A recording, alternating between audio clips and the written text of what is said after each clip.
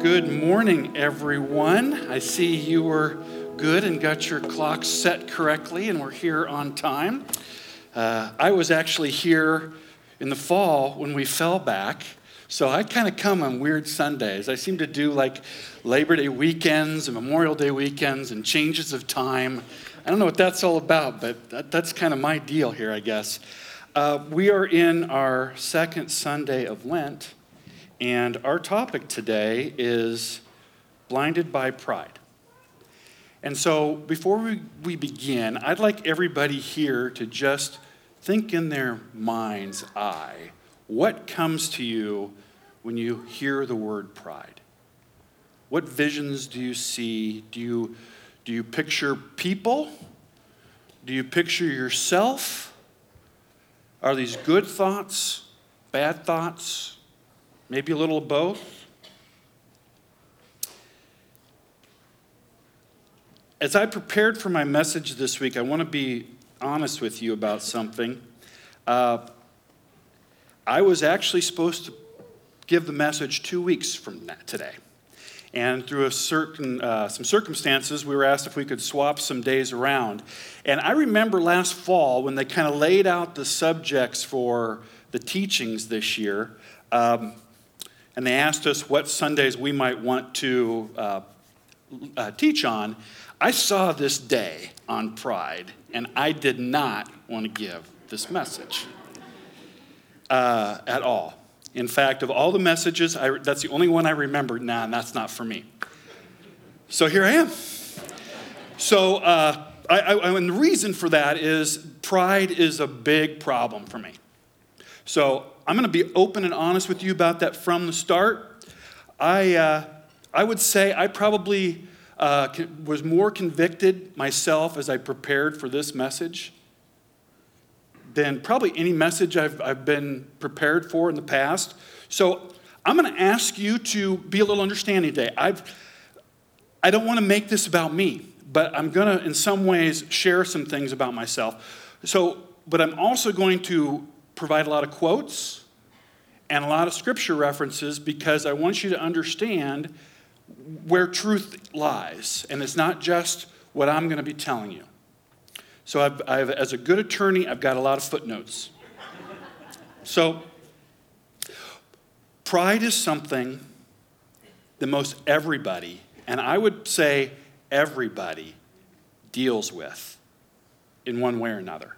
It may be obvious. It may be subtle, but there was a sermon that I listened to in preparation for today where the minister got up and asked everybody who had a problem with pride to please raise their hands. And as he looked across the room, he said, all of you that raise your hands, this message is for you today, but this message is especially for those of you that did not. Because as I can speak from experience, pride is something that you don't always realize and recognize what's happening inside of you. So we're going to talk a little bit about that today. So what is pride? We all know terms like arrogance and conceit and vanity, but pride is really something else. Pride is enmity. It is a hostility in some ways to things that are not you.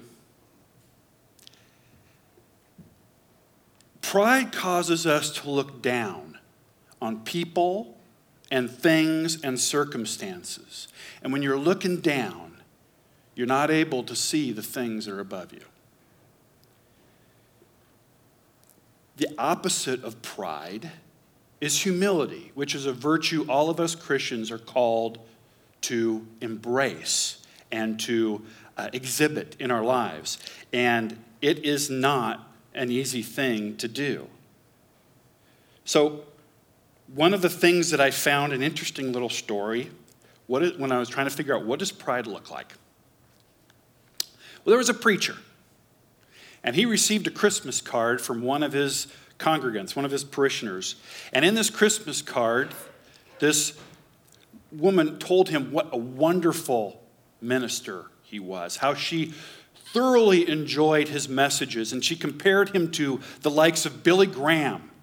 She called him a phenomenal preacher. And so he took this card and he showed it to his wife, and his wife asked, "Who is this lady?" And he said, "Well, she's a very devout and learned member of our congregation."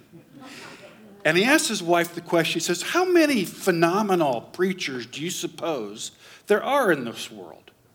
And his wife immediately said to him, "I have no idea. I only know that it's one fewer than you think." So here's my deal with pride. I believe that every sin, every struggle, every problem I've had with regard to my faith is rooted in pride. I believe that, and after preparation for this message this week, I believe that more than I ever have before. Pride it permeates things. It causes you to change your mind. And my pride has caused me to make decisions, to behave in certain ways, and to treat others in ways that have hurt relationships. Some of the most important relationships in my life have been damaged because of my pride. And the truth is, I didn't really realize that it was pride that was my problem.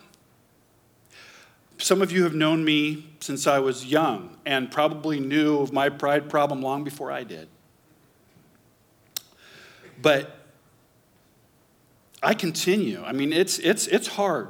Anytime I think that things aren't going my way, I try to stop and think about how pride and my desire for things to be my way is impacting me. And it's a continual walk. But we're going to talk a little bit more about what happens to the proud as we go forward. I want to turn to a reading. I did not use the reading that's in our bulletin today because I didn't really think that it talked about pride the way I was hoping it would. So I took some liberties here and changed the reading. We'll stay in Luke, but we're in chapter 18, verses 9 through 13. If you're in the Bibles here, it's on page 1038. And I'd invite you to hear the word of God. To some who were confident of their own righteousness and looked down on everybody else, Jesus told this parable. 2 men went up to the temple to pray, one a Pharisee and the other a tax collector. The Pharisee stood up and prayed about himself. "God, I thank you that I'm not like other people. Robbers, evildoers, adulterers, or even like this tax collector. I fast twice a week and I give a tenth of all I get." But the tax collector stood at a distance. He could not even look up to heaven, but beat his breast and said, "God, have mercy on me, a sinner." I tell you that this man, rather than the other, went home justified before God. For everyone who exalts himself will be humbled, and he who humbles himself will be exalted. This is the word of God. Thanks be to God. So, that kind of behavior doesn't always strike you as pride, but if you're looking at it and expecting it, you can see the difference between the two men and how pride impacted the way this Pharisee, the most learned group of Jews that there were, was blinded by his pride.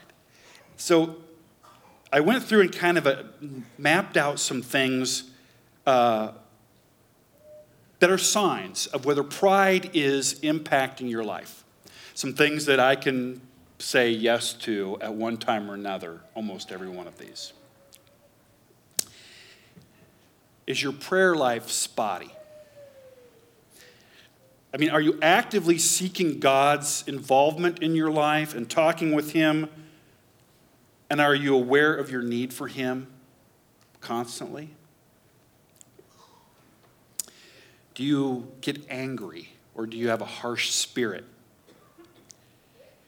Do you get irritated because of others ever? Do you talk about others sometimes to kind of lift yourself up? Do you find fault in others? I read that the biggest distance between two people is pride.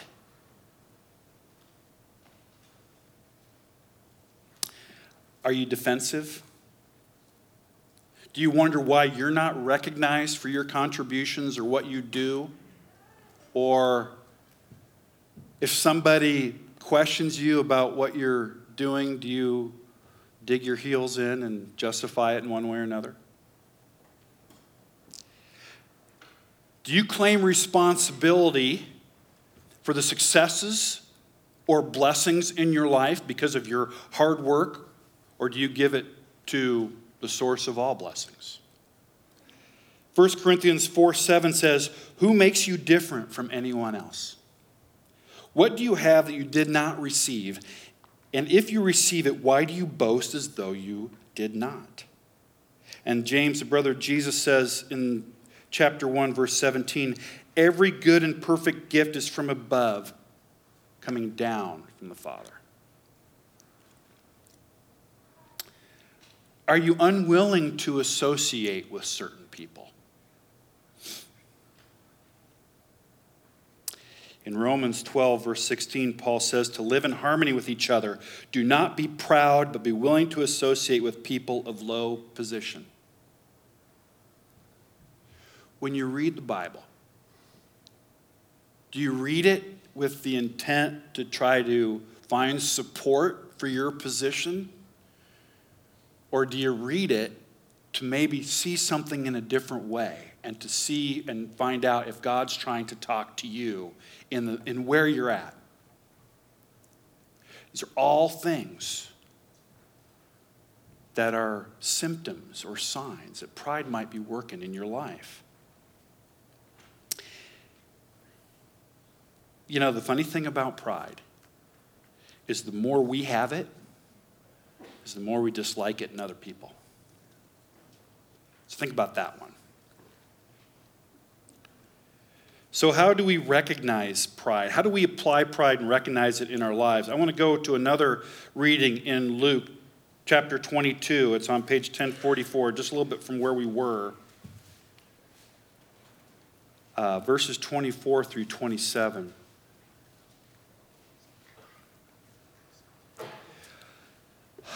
Also, a dispute arose as to which of them, these were the disciples, the apostles, was considered to be the greatest.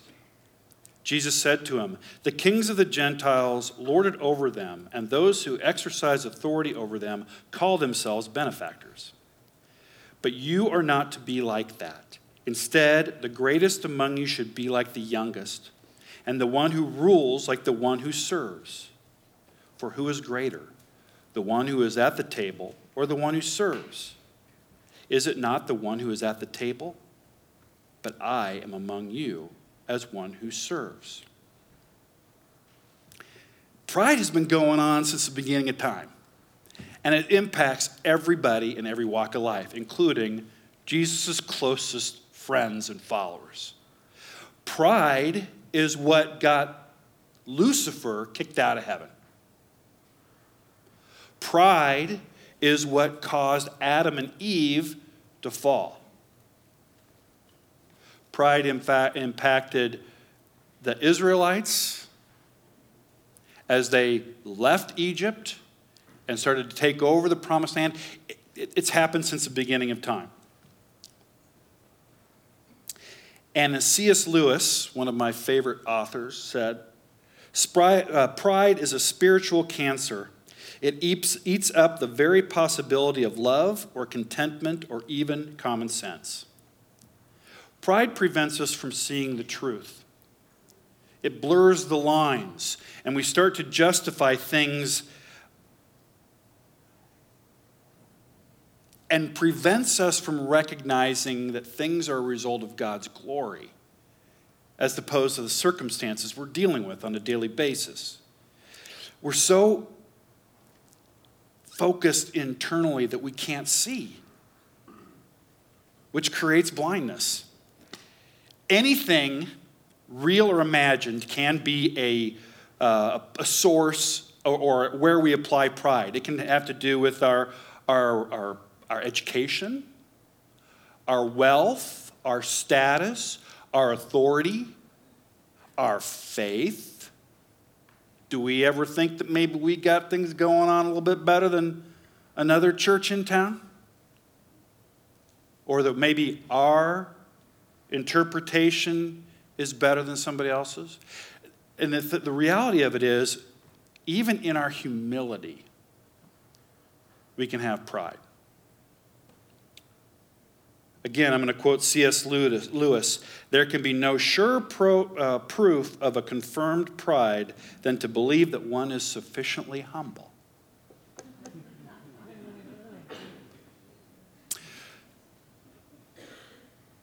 I don't know when I received this book, but this is a book by C.S. Lewis called Mere Christianity.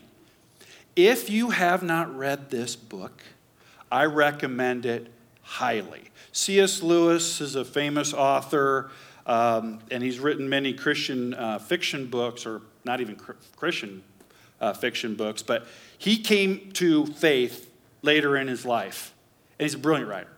And this book was a gift from my brother to me when I was starting to become a little bit more interested in this whole thing called Jesus.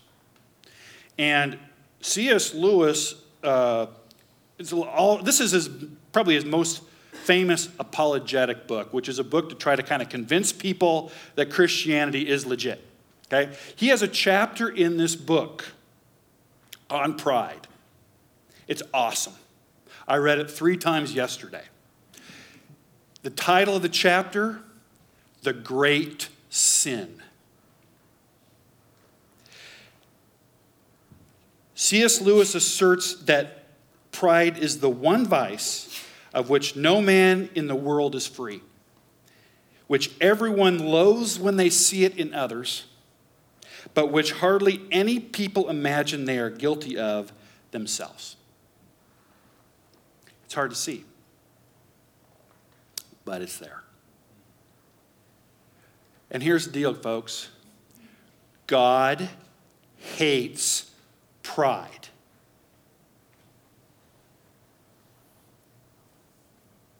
You want proof? Excuse me.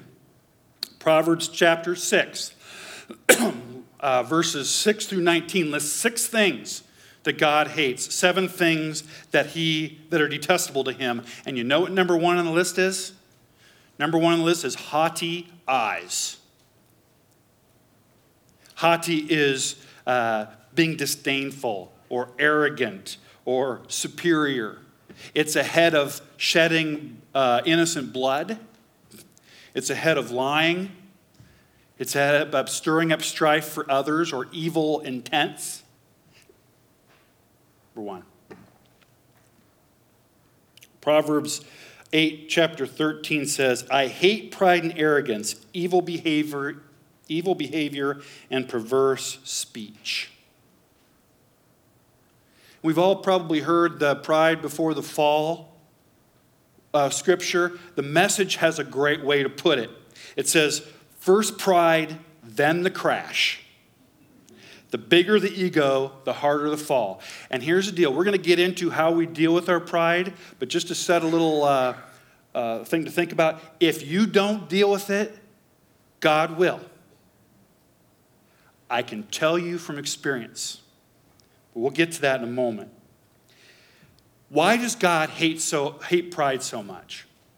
Well, let's talk about someone that loves it. And that is the devil. He loves it. You guys all, if you've heard my message before, know I like movies.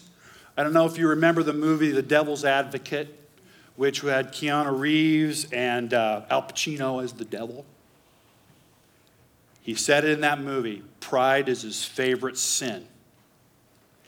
The devil loves it if you overcome struggles or sins in your life and take pride in the fact that you have. Because all those things that you've overcome are nothing compared to the impact of pride. And why does God hate pride so much? Because it truly separates us from God. We think we can start controlling things, handling things, doing things, helping things on our own, and we need him less and less and less and less. There's not any other sin that separates us from God as much as pride. And it's the reason I believe that pride is kind of the groundwork for all other sins that we struggle with. Jesus said, I'm going to paraphrase, the two greatest commandments were to love God with everything that we got and love others as much as we love ourselves. And pride precludes both. Where are you left? You know who else loves pride? The world we live in. Okay? Let's be honest with each other. We want our leaders to be strong and confident and exude behaviors that we want them to be proud people. We don't like it. We wish that they'd be a little bit nicer. But we want our leaders to be strong and we want them proud. It's hard to swallow your pride because of how people are going to look at you. Oh, you're a wimp. You don't really care.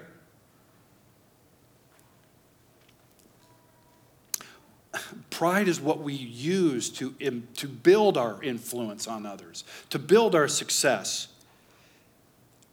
But we Christians are, again, too focused on external things. What's wrong with this world? What's wrong with those people? Why aren't things better? Things should be different. But guys, we're exiles. Okay, we're supposed to be throwing off the shackles of this world. We're supposed to be less controlled or impacted by that. We're supposed to live with a mindset focused on the kingdom. Our focus should be internal. What can we be doing better? What should we be doing differently? Here's a question that just hit me to the core. When you feel someone has treated you wrong,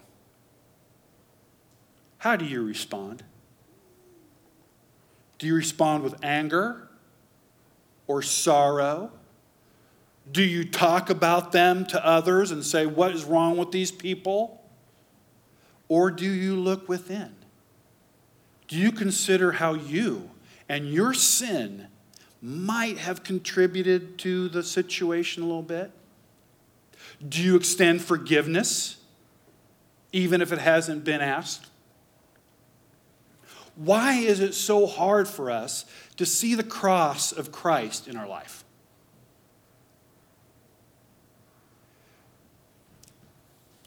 So how do we overcome this sin of pride? Well, as I mentioned earlier, the good news is, if you don't deal with it, God will. He will. The message, scripture that I just read. The crash will come. And it came to me. And it stinks.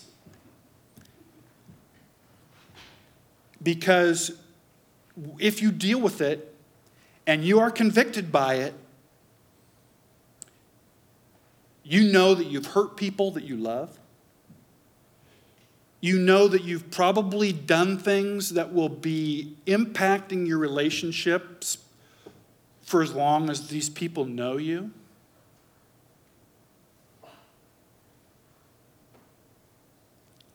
And you're going to see yourself in an entirely different way. I didn't have a clue that what I was doing was as bad as it was. Or how I was behaving, the way I was thinking, the way I was treating people. I didn't know. But I do now. And it impacts me every single day. And it's the biggest struggle I have for self-forgiveness because of the way I messed up. It was so crazy. So again, what if we want to avoid that? Well, the first thing we need to do is look at the example that was provided to us through Jesus Christ. Because Jesus Christ is who we are all as Christians called to be more like, correct? So let's turn to Philippians 2. It's on page 1162. We're going to go through chapters 4 through 11.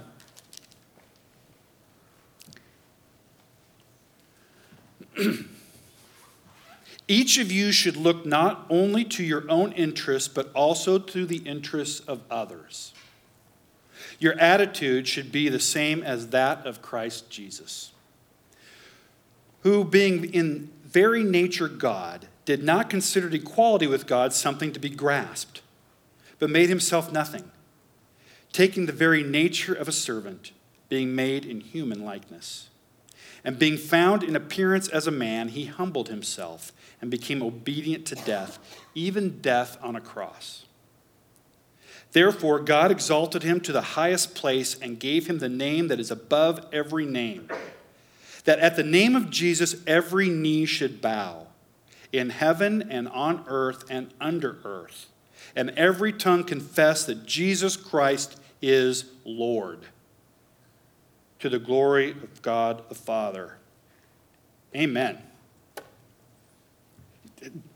Jesus is who we can look to.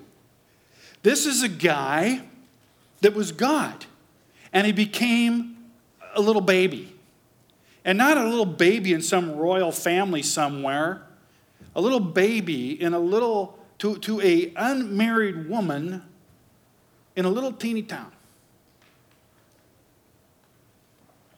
And as he grew, he hung out with, he broke bread with, and he taught people of every social level, every stripe, every color, you name it. He didn't discriminate against people.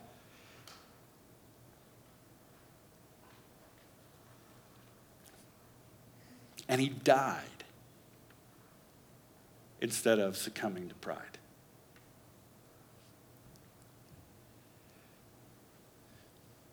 The other way we start to deal with it is we have to repent. And you can't repent unless you recognize it. Had a conversation recently with some family members, and it reminded me that one of the biggest problems we have with our stuff and overcoming our things, one of the biggest problems I had was because this is the way God made me. I was born this way. But we forget. We as Christians are called to die to ourselves. Okay, this is huge. This is a biggie here. One of the biggest things in our Christian faith that we're dealing with within this church and with others is the issue of how do we deal with people who were made and born a certain way? God made them this way. How do we deal with it?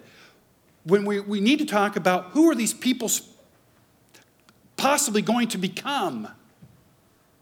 I'm going to tell you right now, if I was behaving the way God made me, I would not be here. I don't mean here, I mean I would not be in this church. I would not be with my family. And I don't think I'd probably be in this town. God made me in ways that I know I'm not supposed to be. You got to recognize that. You got to quit using that as an excuse. Dying to yourself in Scripture is never portrayed as easy, but it's also never given as an option. Don't believe me? Listen to Luke. Jesus said to them, if anyone would come after me, he must deny himself and take up his cross daily and follow me. For whoever wants to save his life will lose it, but whoever loses his life for me will save it. John also says, I tell you the truth. Jesus said this in John. I tell you the truth, unless a kernel of wheat falls to the ground and dies, it remains only a single seed. But if it dies, it produces many seeds. What do these things mean? These things mean that if we are going to be true followers of Christ, we have got to change. It's not optional. Do you understand this?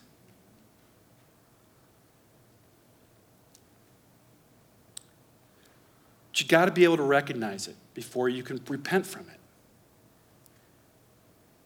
But it's a big deal. Another quote that I read, the consistent thinking among Christian teachers, leaders, and saints is that pride is the essential vice, the utmost evil. Pride leads to every other vice. It is the complete anti-God state of mind. I think I've made that impression enough today. I hope I have. But it's bad stuff, folks. My man C.S. Lewis said that pride is the cause of the most misery in every nation and in every family in the world.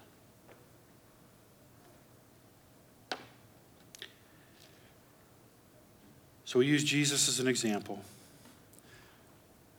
We recognize and repent from our behavior.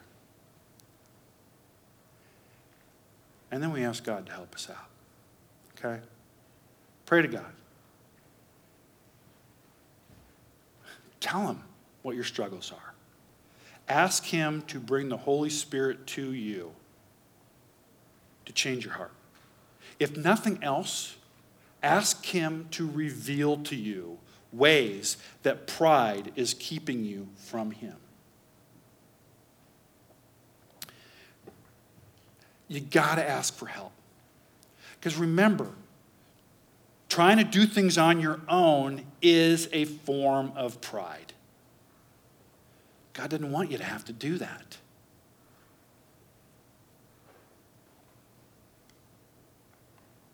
And finally, we've got to die to ourselves. We've got to start to put on the cloak and the heart of humility. So I'm going to call up the praise team as I finish here, the worship team, and talk about 4 things that I think you can start to try to bring humility into your life through.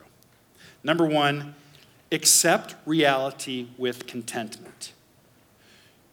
Accept what the situation is, what your circumstances are, who you are, or better yet, who God sees you as, and be satisfied.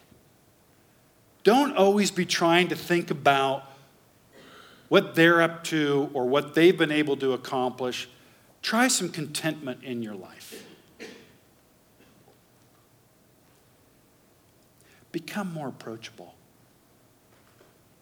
Reach out to others. I have learned so much from people that 10 years ago I didn't even know existed. And quite frankly, at that point, probably didn't want to know.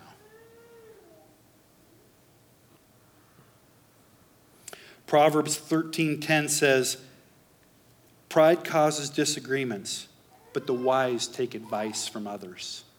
Seek counsel.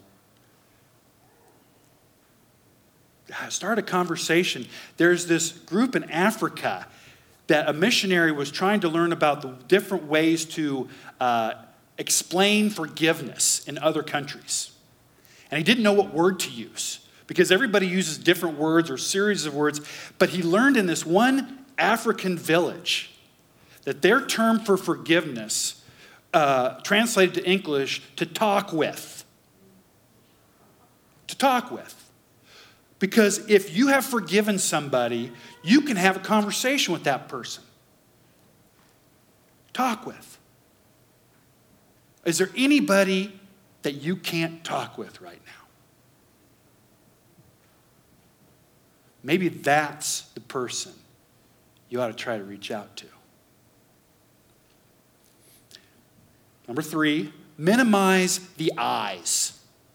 I as the letter I, as in I. It's the favorite word of the proud. Philippians 2, 3-4 says, do nothing from rivalry or conceit, but in humility count others more significant than yourselves. Let each of you look not only to his own interests, but the interests of others.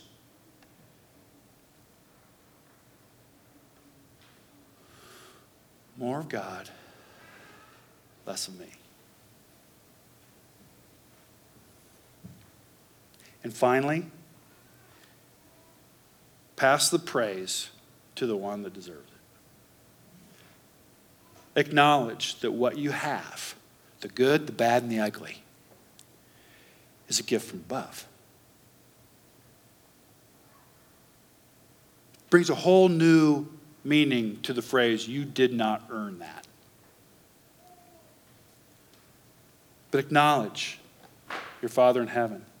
Because I'm telling you, folks, and this is the clearest truth I've ever said up here. If you don't deal with it, God will. And I'm telling you, you want to start dealing with it.